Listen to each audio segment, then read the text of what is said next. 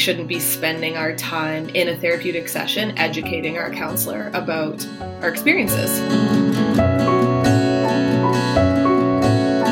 Normally I would have outdoor adventure and recreation as a coping mechanism when I was dealing with stress, but that was the very thing that was causing the stress.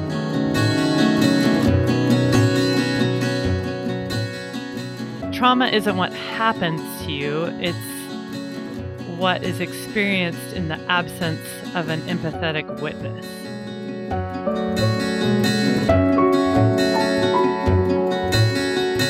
What floored me was just the power of being in that community of people who understand. Hey, this is Kim Vinet. And this is Sydney Badger, and you are listening to the Avalanche Hour podcast.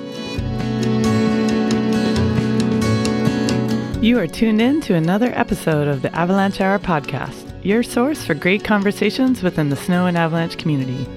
I'm your host, Brooke Shiny Edwards. The Avalanche Hour podcast is proudly presented by Vinet Avalanche Control, safety through innovation.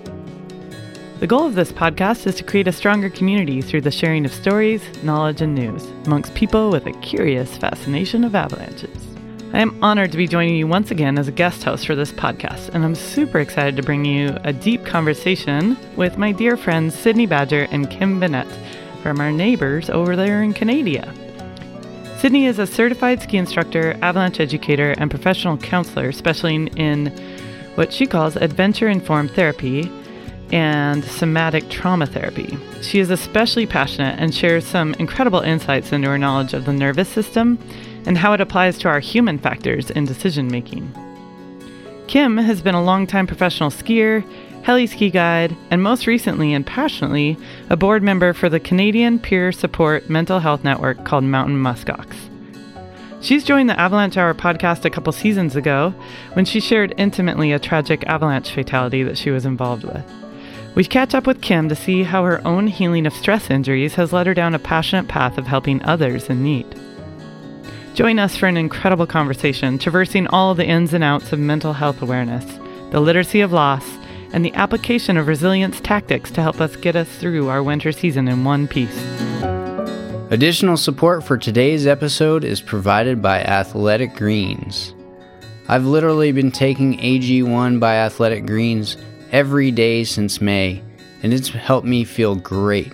I started taking AG1 by Athletic Greens because I was tired of losing track of what vitamins and supplements I had already taken. I'd lose them all the time, I'd forget them at home. AG1 has made it super simple to have a sustainable nutritional insurance routine. I've been benefiting from taking AG1 by having better gut health, a more optimized immune system, more energy and focus, and better recovery. I've found it's the best option for easy, optimal nutrition out there. All I do is take 1 scoop of AG1, put it into 12 ounces of water, shake it up and drink it down. Boom, I'm done in 30 seconds, and I'm hydrating. I benefit from absorbing 75 high-quality vitamins, minerals, whole food source superfoods, probiotics, and adaptogens to help me start my day right. It's time for you to reclaim your health and arm your immune system with convenient daily nutrition. To make it easy, Athletic Greens is going to give you a free 1-year supply of immune-supporting vitamin D and 5 free travel packs with your first purchase. All you have to do is visit athleticgreens.com/avalanchehour. Again, that's athleticgreens.com/avalanchehour to take ownership over your health and pick up the ultimate daily nutritional insurance that your body needs.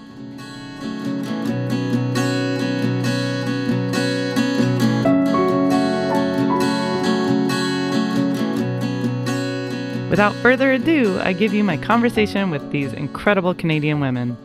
Enjoy! Welcome, ladies!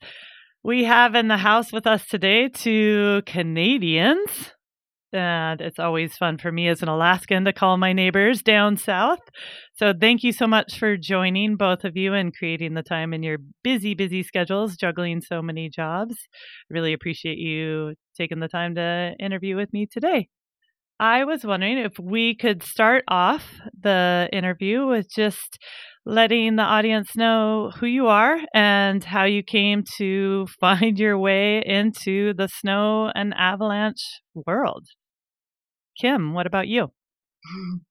Yeah, I'm Kim Vinet. I've been skiing professionally for about 12 years now. I live in Revelstoke, British Columbia.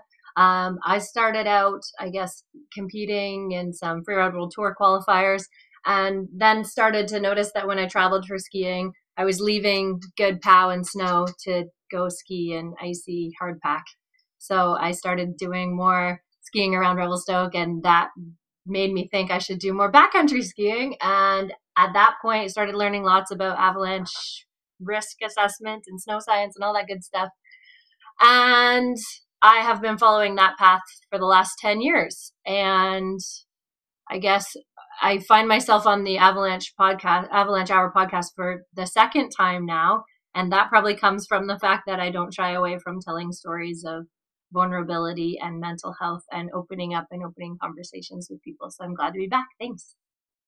Thank you so much for joining us once again, Kim. And for those of you who haven't had a chance to listen to her first episode, check back to season 5 when she had a great conversation with Wes regarding an avalanche fatality accident that she was involved in. And she was very candid explaining that accident and sharing a lot about her journey as a guide during that podcast. And what I hope to do today is to see where you've come in the couple years since then.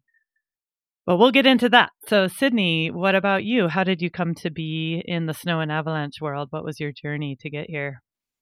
Well, first I'll just say I came into this little world because of hearing Kim's interview, and then cold called her and said, "Hi, do you want to be friends? Because I think we have lots of conversations to have." And I really did want to be her friend. And then we became friends. So here we are together.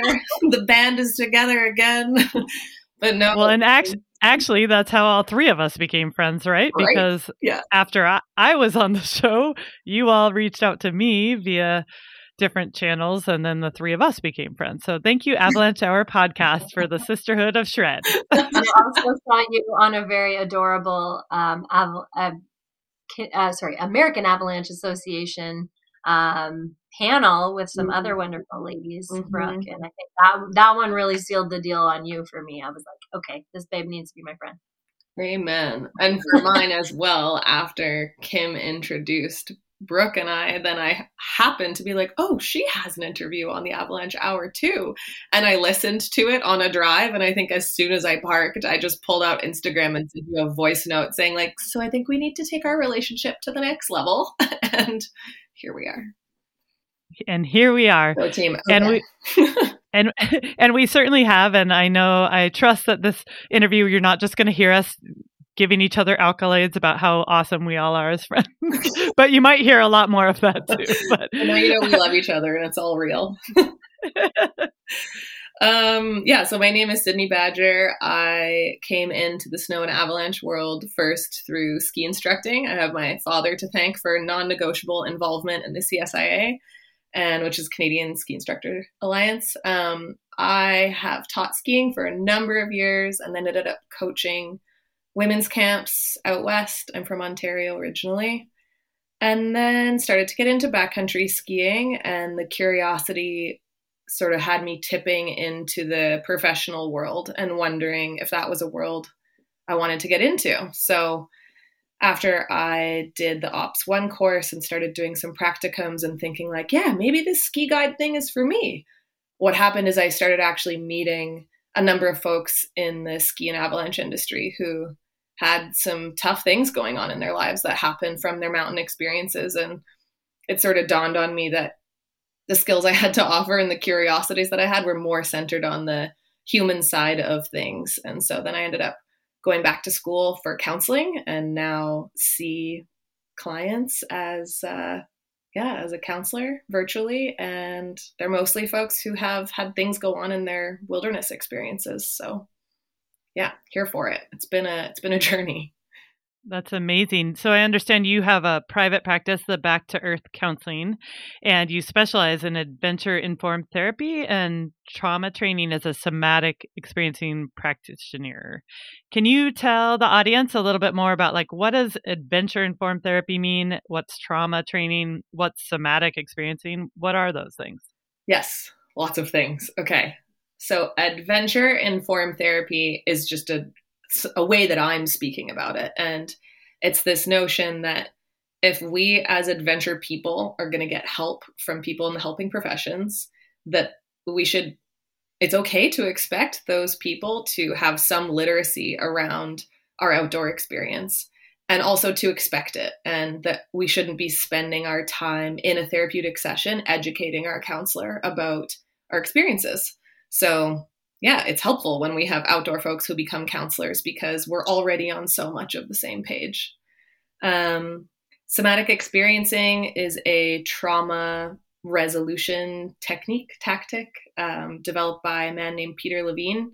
It changed my life after some other personal and incident traumas. And so I thought, all right, we're going to pull somatic experiencing into adventure folks therapy and see what happens.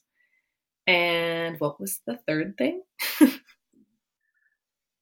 I think it was a combination. It was the trauma training. Right. Through somatic experiencing. And there we go. I can attest to the somatic therapeutic experience after I realized I was stress injured. I did do that type of therapy and really found that for somebody involved in adventure, working through those emotions and that stress that was occurring in my body was so helpful to do it in a therapy that was designed for that. You brought up a term that I feel like is also a theme that ties our friendship together in our conversations and our passion around mental health in our industry, and that was literacy. Kim, I was wondering if you could speak a little bit to the term literacy in that relation to mental health, and then just what even brought you into that intersection with mental health. Yeah, good question, the way that was phrased. So when I had some backlash from my own involvement in mountain trauma, which sort of reverberated through a lot of my life. Skiing has obviously been really important to me in the last decade, and I found myself, I found myself afraid to go out and do the types of things that I had normally done up until that point. And so normally I would have outdoor adventure and recreation as a coping mechanism when I was dealing with stress, but that was the very thing that was causing the stress. So it caused me to struggle with my own identity at that point in my life, and also make me want to learn more about backcountry skiing, which at the time there weren't a ton of backcountry style camps and courses the way that there are now.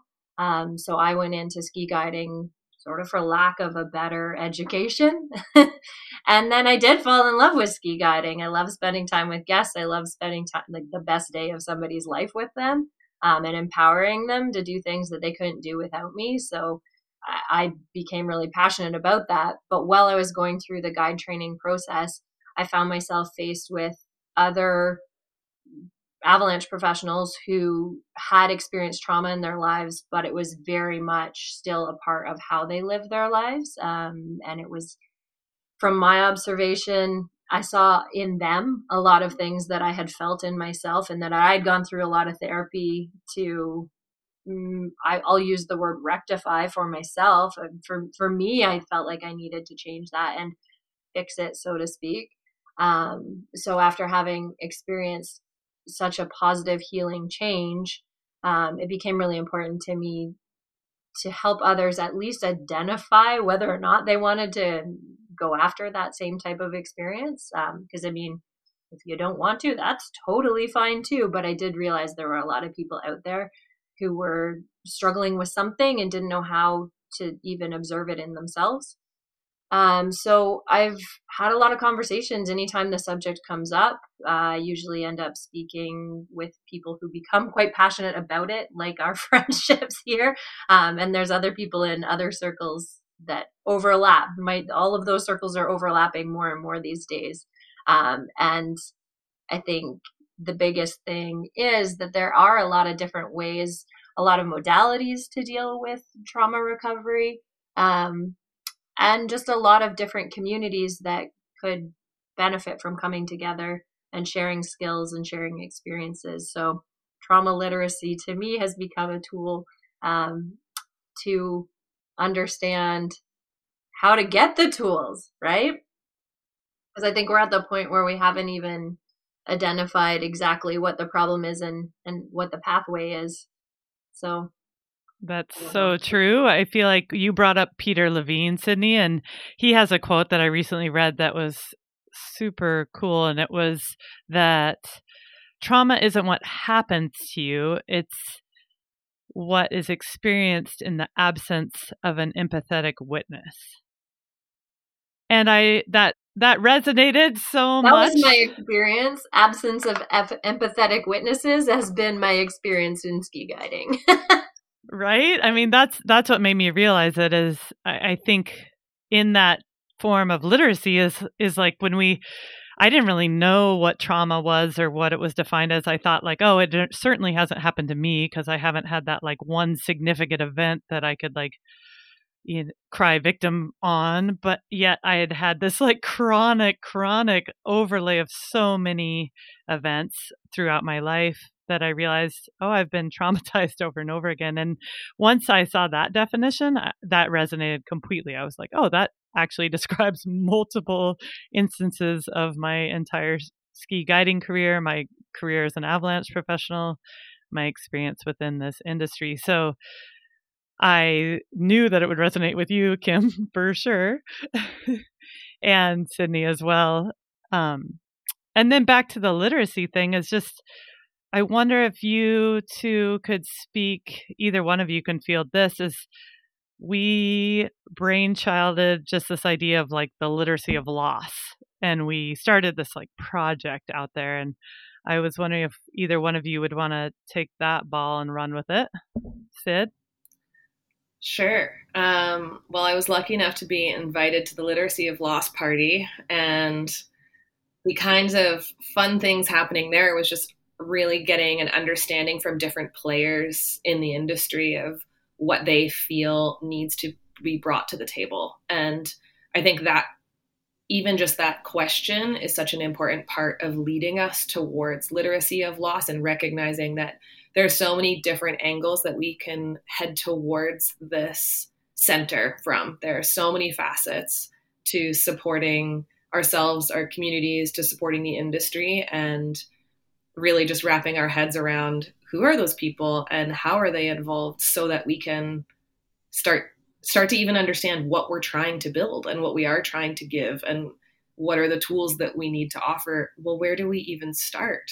So I think it was really more questions than answers, but just to ignite this fire that, hey, we have an important question here and we have a community who's willing to ask it together.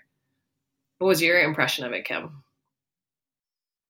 I'm not sure in direct answer to that question, but while you were speaking, one thing that was coming up for me is this, that Brooke and I put people together. We're good at connecting people and don't have professional training in therapy of any sort.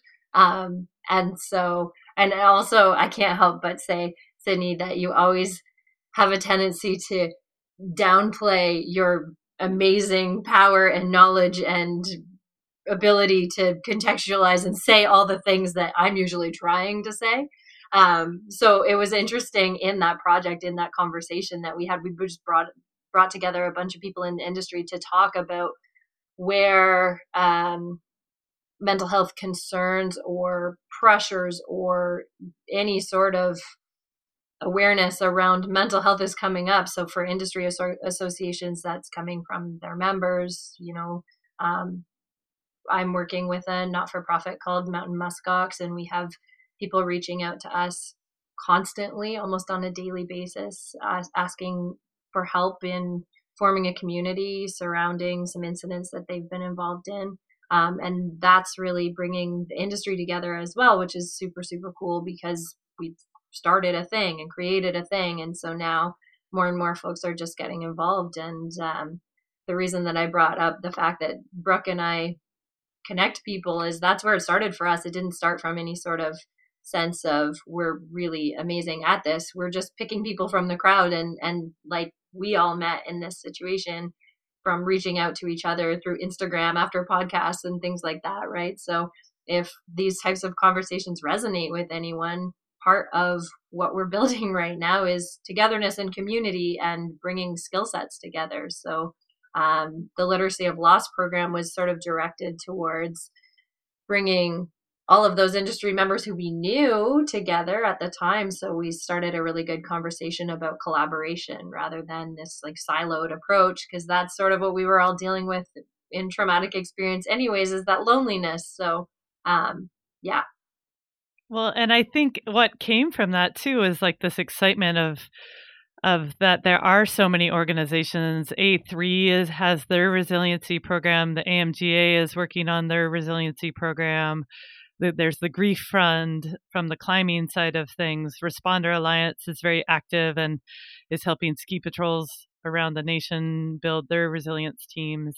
So what we wanted our goal to be was to not have exactly what you said, Kim, not have all these people working with their heads down, thinking that they're the only ones biting off this huge massive piece of the puzzle alone. It's that we're all doing as a team. And you brought up mountain muskox. I'm so glad you did, because you both recently just attended a training, correct?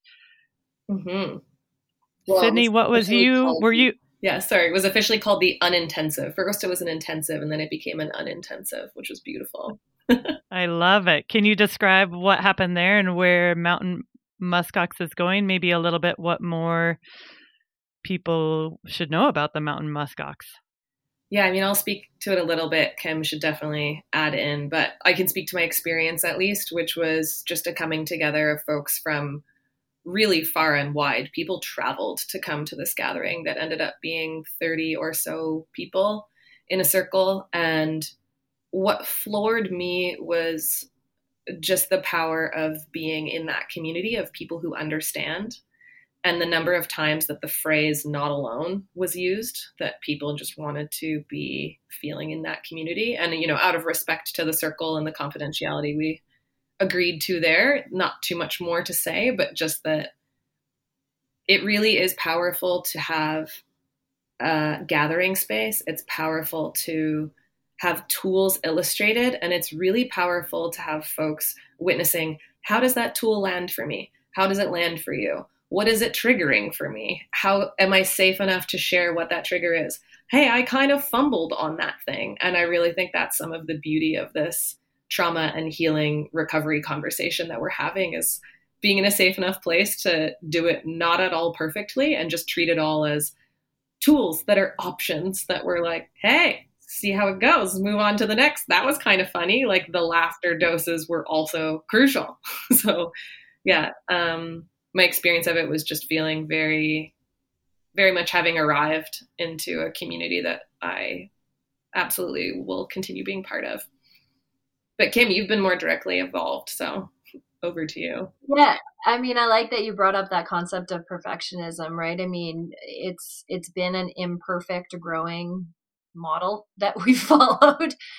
We've had mistakes at times and we've had successes, and we're consistently evolving and listening and trying to center ourselves around creating community. And at this point, we're trying to structure our meetings so that we can do this in more towns than just in the Bow Valley and Revelstoke that we've done so far. We want to be able to reach more people, and we've definitely had people inquiring about it. So we're looking to shift our programming a little bit so that, again, folks can be involved with mountain muskox rather than create something that's exactly the same elsewhere. But yeah, I guess to come back to what it is, it's community building. It's having a space to share and talk about what's going on for you, how your recovery is going or not going. And really, there's this unspoken sort of communication. I've never been able to really put my finger on how badly, I guess, my accident had made me feel at times. And it's a really difficult thing to explain to people. And I think that's why I always just felt this disconnect between ski guides who were trying to get me to perform at my best, and I was trying to get myself to perform at my best, but there was a lack or a disconnect in my ability to perform because of my self-protection mechanisms and all the things that were trying to keep me safe from the thing that was so scary that I had experienced, right? And so trying to put your hand there, trying to put that into words is next to impossible. So when you get in a room with people that understand without speaking those words, there's real magic in that. And it does create that sense of togetherness. Whereas that exact feeling had created so much exclusion for me up until that point.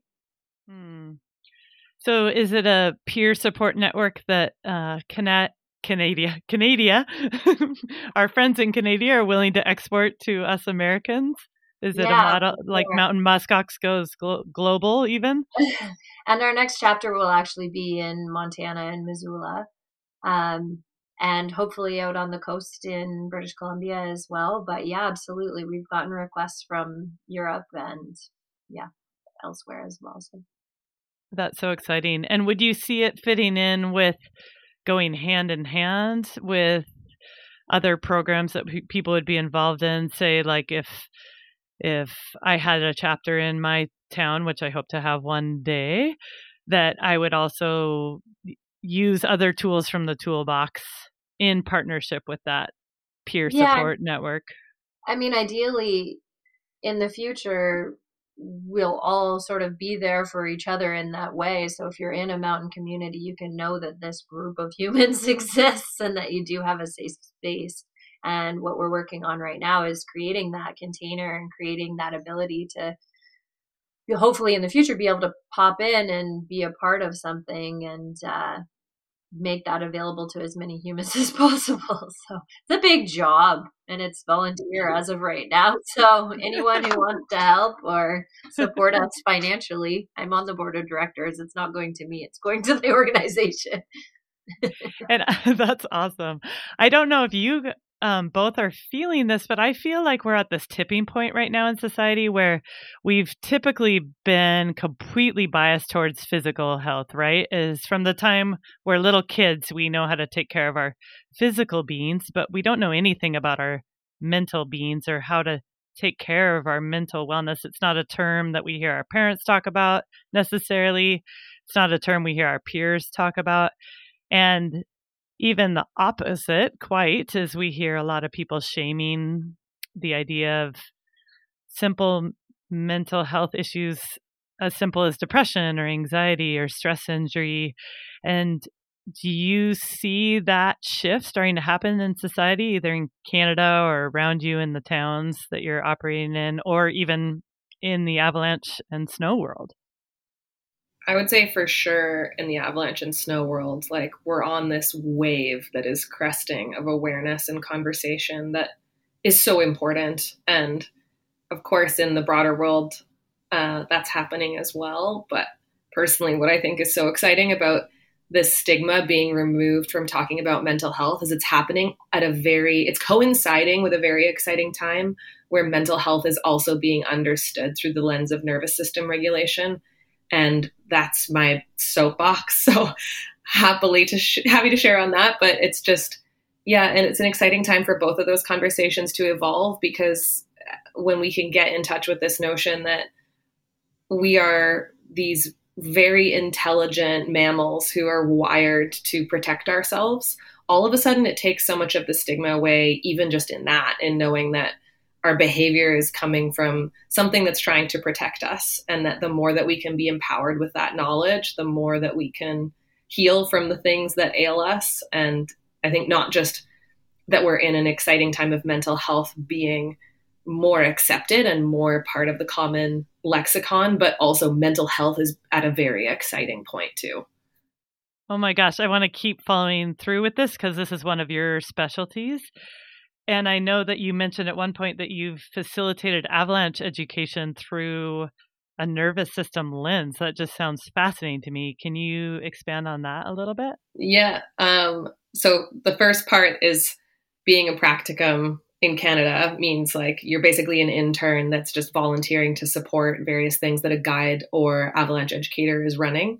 And so I have the ticket to do that. I'm like in the background and happily going, hey, but if we could just talk a little bit about the human factor from this perspective of nervous system regulation. And luckily I've had some folks, including my partner, Dave Cly, who, is a wonderful human, that we ran an AST2 together, and we were able to tag team it both as partners and as co-educators. And what was so powerful of that is having these conversations at the end of the course where we talk about, well, how do our defense mechanisms actually prevent us from having the important conversations around the decisions that we're making in the backcountry? And how do our protective mechanisms make us not think clearly? Where can that step into the equation so that we need to talk about how we are functioning physiologically in relationship to our capacity to manage risk, that those two things are interconnected. We can't do anything about it. So we might as well understand it.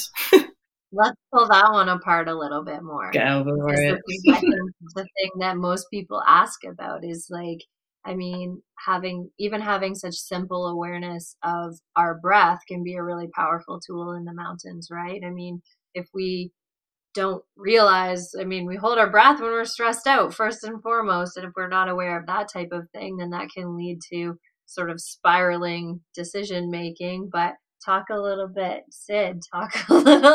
about nervous system regulation, because I love it when you open this up, because I think when people start to understand that their bodies are doing things they can't control, then the awareness of what their body is doing can bring them back to a place they can control. Sometimes. Yeah. Sometimes. So I'll start at my start and you feel free to redirect it. But my favorite way to frame this is just this awareness that we're herd animals that depend on the safety of our group for the safety of the individual.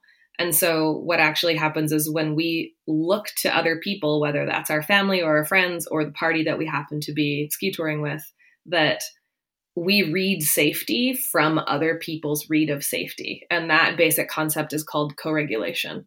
So if you're having a freak out, I'm going to look to you and I'm either going to stay grounded for the team, or I'm going to go, oh, you're having a freak out? Does that mean I should have a freak out?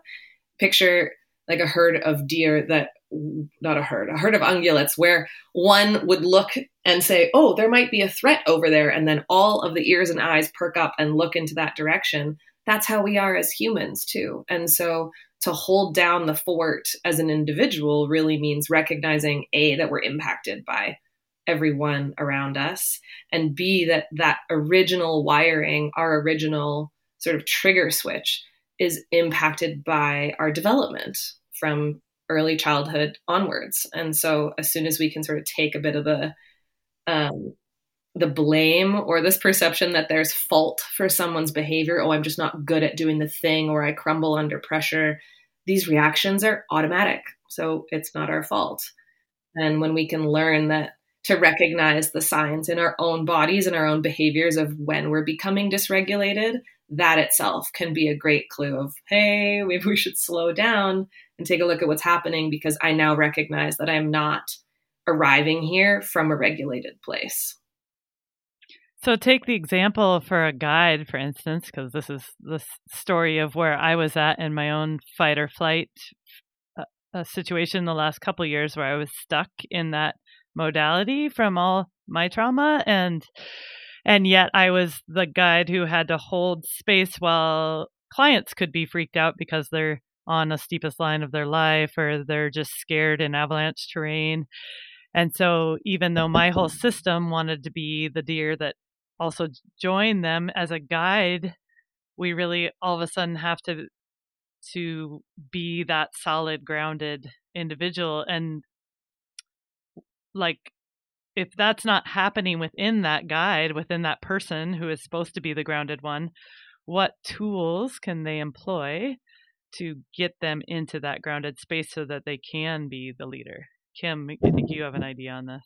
Well, I would say before even going towards the tool as an individual, like what can you use as a tool as an individual, come back to that herd mentality, right? Is like a single individual not being able to empower themselves and use their tools, use the skills that they've been taught. So I'm going to use myself as an example in my guide training. I've certainly had situations where I knew how to do certain skills, but under certain pressures, wasn't able to access those the same way as I was when my stress was low. And so, what I really craved in those moments was that empathetic ear you were talking about before, where people could not necessarily make an excuse for me. And, I certainly believe you have to be at your best, especially when keeping people safe in the mountains. But I think the really excellent instructors and mentors in our industry are those who can recognize that in people, help co-regulate those people so that those folks can perform as best that they can, even in a stressful situation.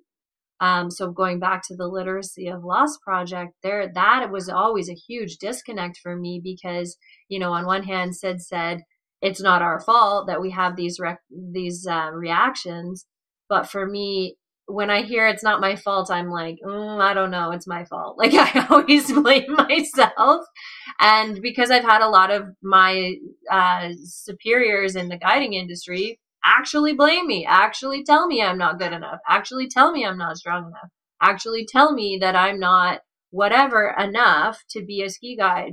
But fundamentally, I'm actually really good at a lot of the soft skills.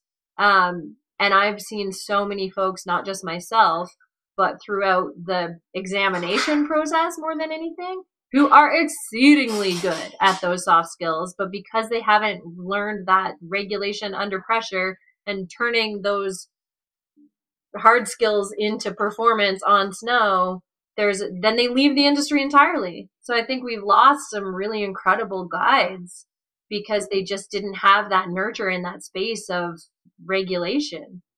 That's my personal opinion on it, but I mean, to me, it seems like it's so obvious. Oh, I totally agree. And what's fascinating is that I've been learning so much working with Responder Alliance, and we teach psychological first aid at Responder Alliance. And one of the things, say if you come onto a scene and it's an avalanche and you're dealing with the onlookers, so there's already rescuers dealing with people on scene, and we've determined that there also needs to be rescuers dealing with the psychological first response for those onlookers. And a couple of the things that we do is breathe with them, calm them down, get them to co-regulate, slow our speech down, connect with them as a human. So all those soft skills that you're highlighting right now, Kim, become absolutely integral to providing quality psychological first aid in the field in a rescue situation. And I would argue would be just as important as beacon skills and the ability to dig up, because both parties going in, say the three of us all go in on a rescue and the two of you are digging somebody out of the snow and I focus on the people left behind. That's equally as important because I'm stopping their stress injury from formation, and you all are doing the physical health side of the equation. And yet I would argue that the mental health side of the equation is equally important. And I think that's what I hear you saying, Kim, that we've been lacking that in our industry, typically, just as the way the industry evolved. And yet it's like the slow turn as we become more literate and are able to use terms like psychological first aid or talk about our nervous system with each other, right? Or even use that stress continuum that the Responder Alliance that Laura McGladrey introduced of the colors. I think it would be great even if we knew what colors meant and I could come to you two on a ski date that we had and say, hey, y'all, can you just, I'm feeling a little bit in the orange today. Can you just look out for me a little bit more? And that the two of you would know exactly what that meant. With us three, we would do that though. That feels like a normal chairlift conversation for me. But when you we want to make it normal for everybody, right? Yeah, do it. Sure. When you were talking about that, what comes up for me too is, okay, it's cute to say everyone feels great, but let's also take this one step further and look at it from the performance lens. And I don't know, Sydney, if you want to talk a little bit more about how that converts to being able to bring your best self to not only rescue scenarios, but also like sports, athletics, like good times with your buds, all of that sort of stuff. Yeah, for sure. And it's all about being in capacity and having the bandwidth, and the fact that when we are under too much stress or chronic stress or coming off of stress injury, the jargony way would be looking at our window of tolerance, that our window of tolerance actually becomes a lot smaller of a window, but then we can actually work on our capacity in the nervous system to tolerate stress and to regulate under higher instances of stress, even if that's just the stress of a competition,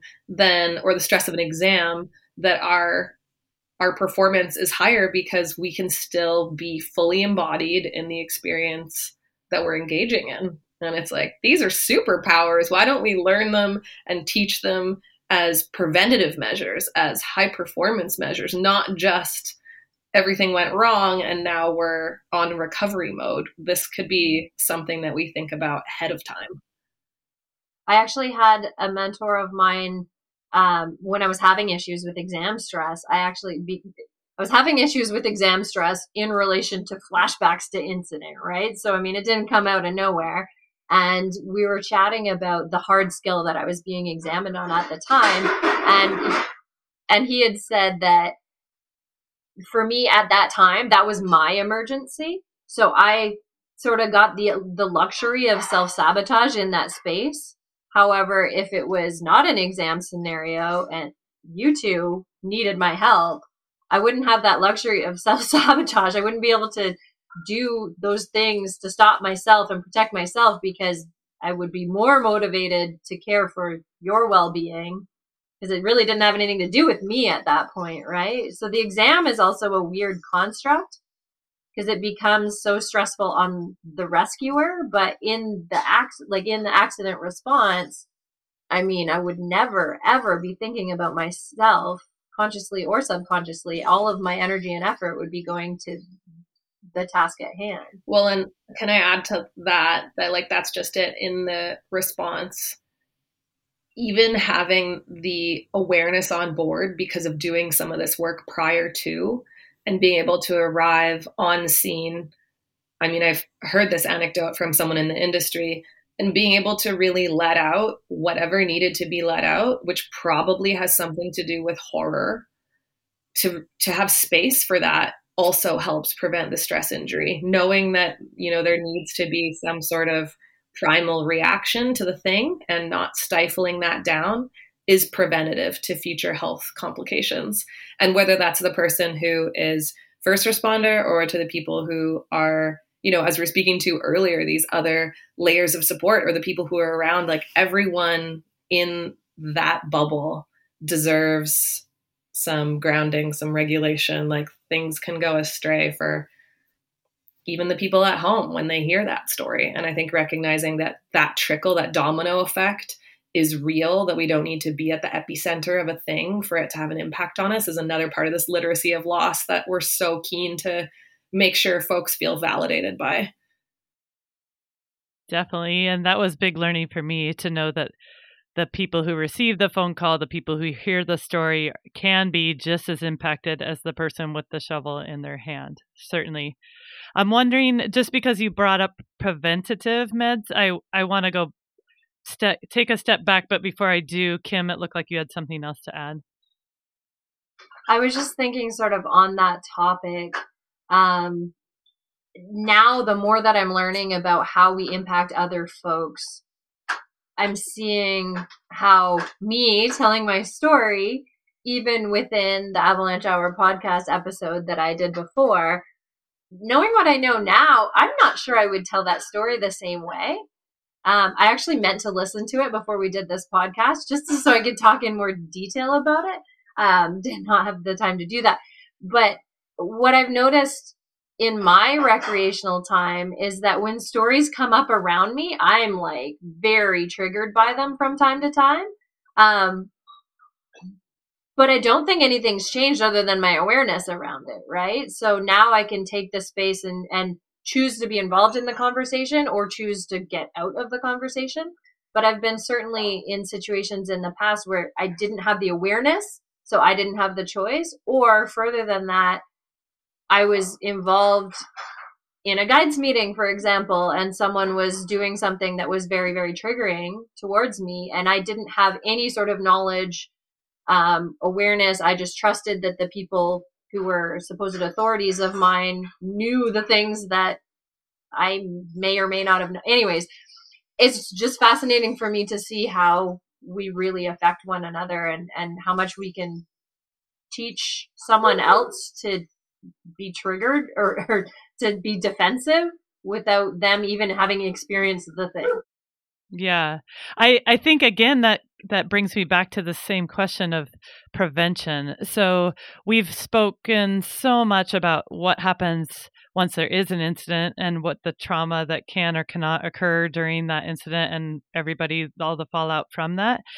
So I wonder if either one of you or both of you could speak to what things can we do to build up our resilience? What things can we do, just like we train in the off season, we do our squats and our lunges to get strong for ski season.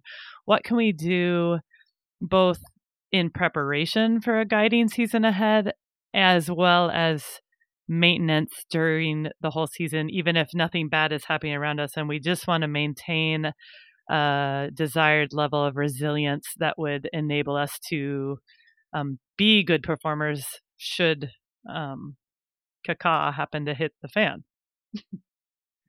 I could speak a bit to this, where the first thing that comes to mind is helping teach our nervous systems how to downregulate, how to go from a zone of fight, flight, fawn, freeze. Sometimes that becomes such a recognizable place that we just hang out there and plow through life, through a season from this place of compensation. And so to recognize well before a season what that looks like for us and getting to know our own experience of, hey, when I'm a little bit too activated, how does that manifest? How am I acting? How am I communicating with my closest people? What are my coping mechanisms that prevent me from actually feeling the feels that are trying to bring themselves to the surface? And then, with help or with resources or in community, whatever is accessible, is to then find ways to teach our nervous systems to come out of that. And just as building up any other muscle, we can do reps of down regulating. We can do reps of activate, deactivate. And it's the more that we can teach our system how to deactivate or just come down even a little bit, even just a little less than full tilt spicy is great. And yeah, it's building a new neural pathway. It's building a new automatic reaction in the nervous system that then can serve us when things go a little caca. And I would add to that as well. The first thing that came up for me is having your crew and like knowing that you have a few people in your life, and they don't have to be your partners on snow, but like your partners in life, your friends and family. Having a few people that know you well enough to be able to spot some of those symptoms in you before you can. In my experience, I wasn't able to see a lot of my own symptoms, but people who were around me might have had more clarity there. And so that actually requires a little bit of dropping your ego and listening to them and not taking it as an accusation, but taking it as a consideration that maybe it is time to do some of that down regulation that Sid's talking about.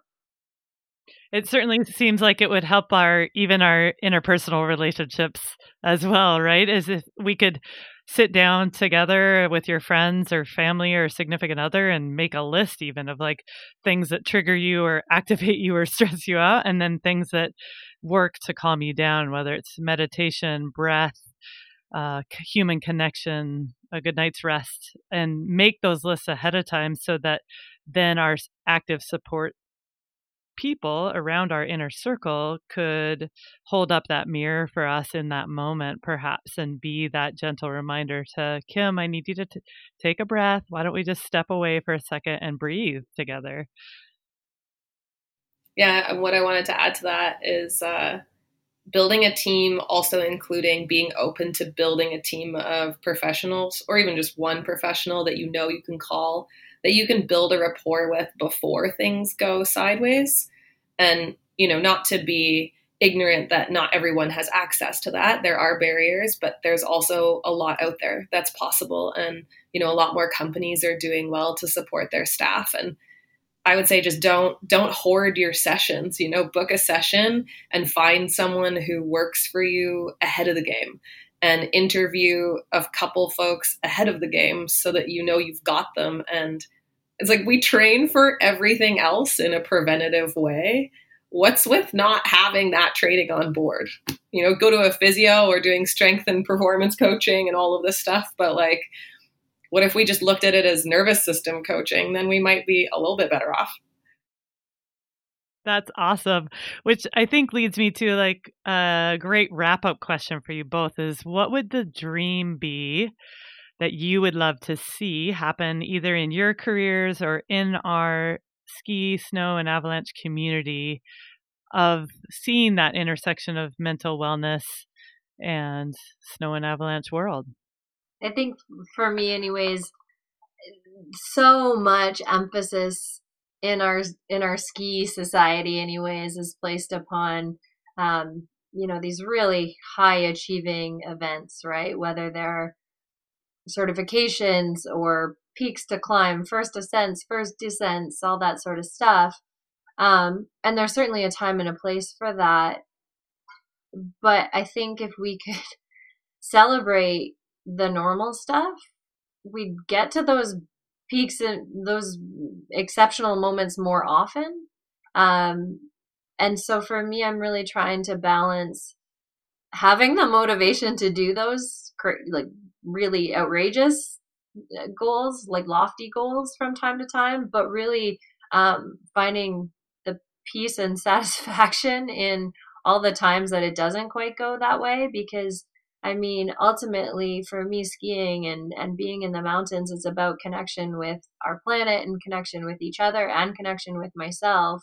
And so when I'm constantly distracted by that objective that's not where my feet are, it doesn't allow me that connection that I was out there for to begin with. So, I don't know what the percentage is, but it's 95% of the time or more for me. I'm not going after those big moments. And, I think we then post on Instagram and we do all this sort of stuff where it makes it seem like we're achieving that stuff every single day. And I'm so thrilled if I get 5 pow turns in a day. And hey, guess what? That's what goes on Instagram, folks.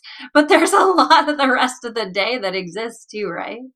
And I found I've been able to achieve those lofty goals more often because I'm a little bit more regulated, because I'm using the mountains for their once intended purpose anyway.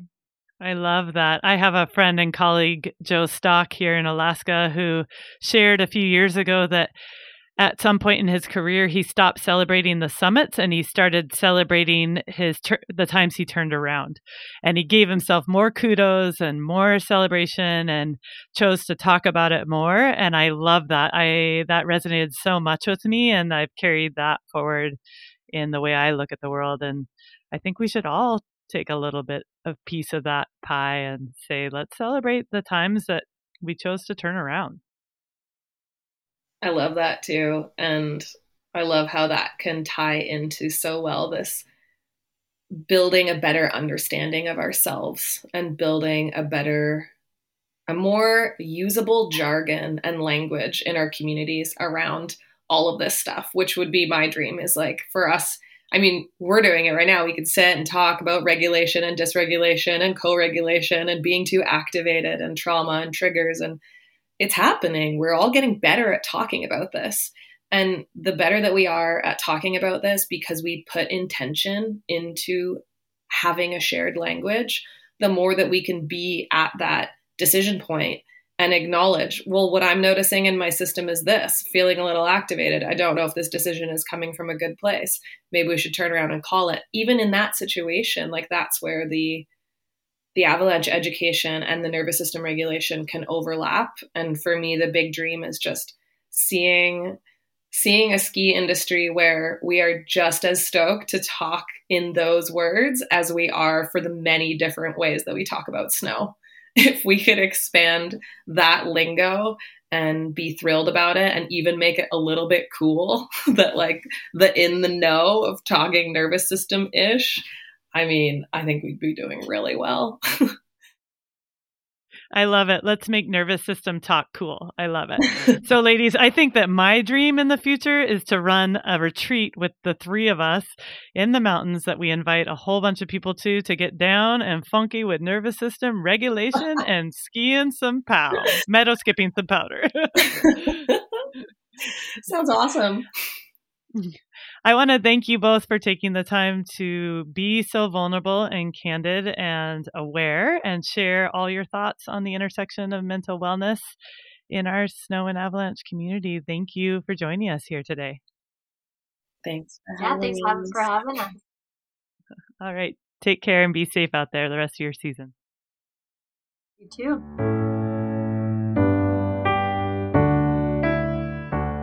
Wow, such a beautiful conversation with Kim and Sydney. Thank you, ladies.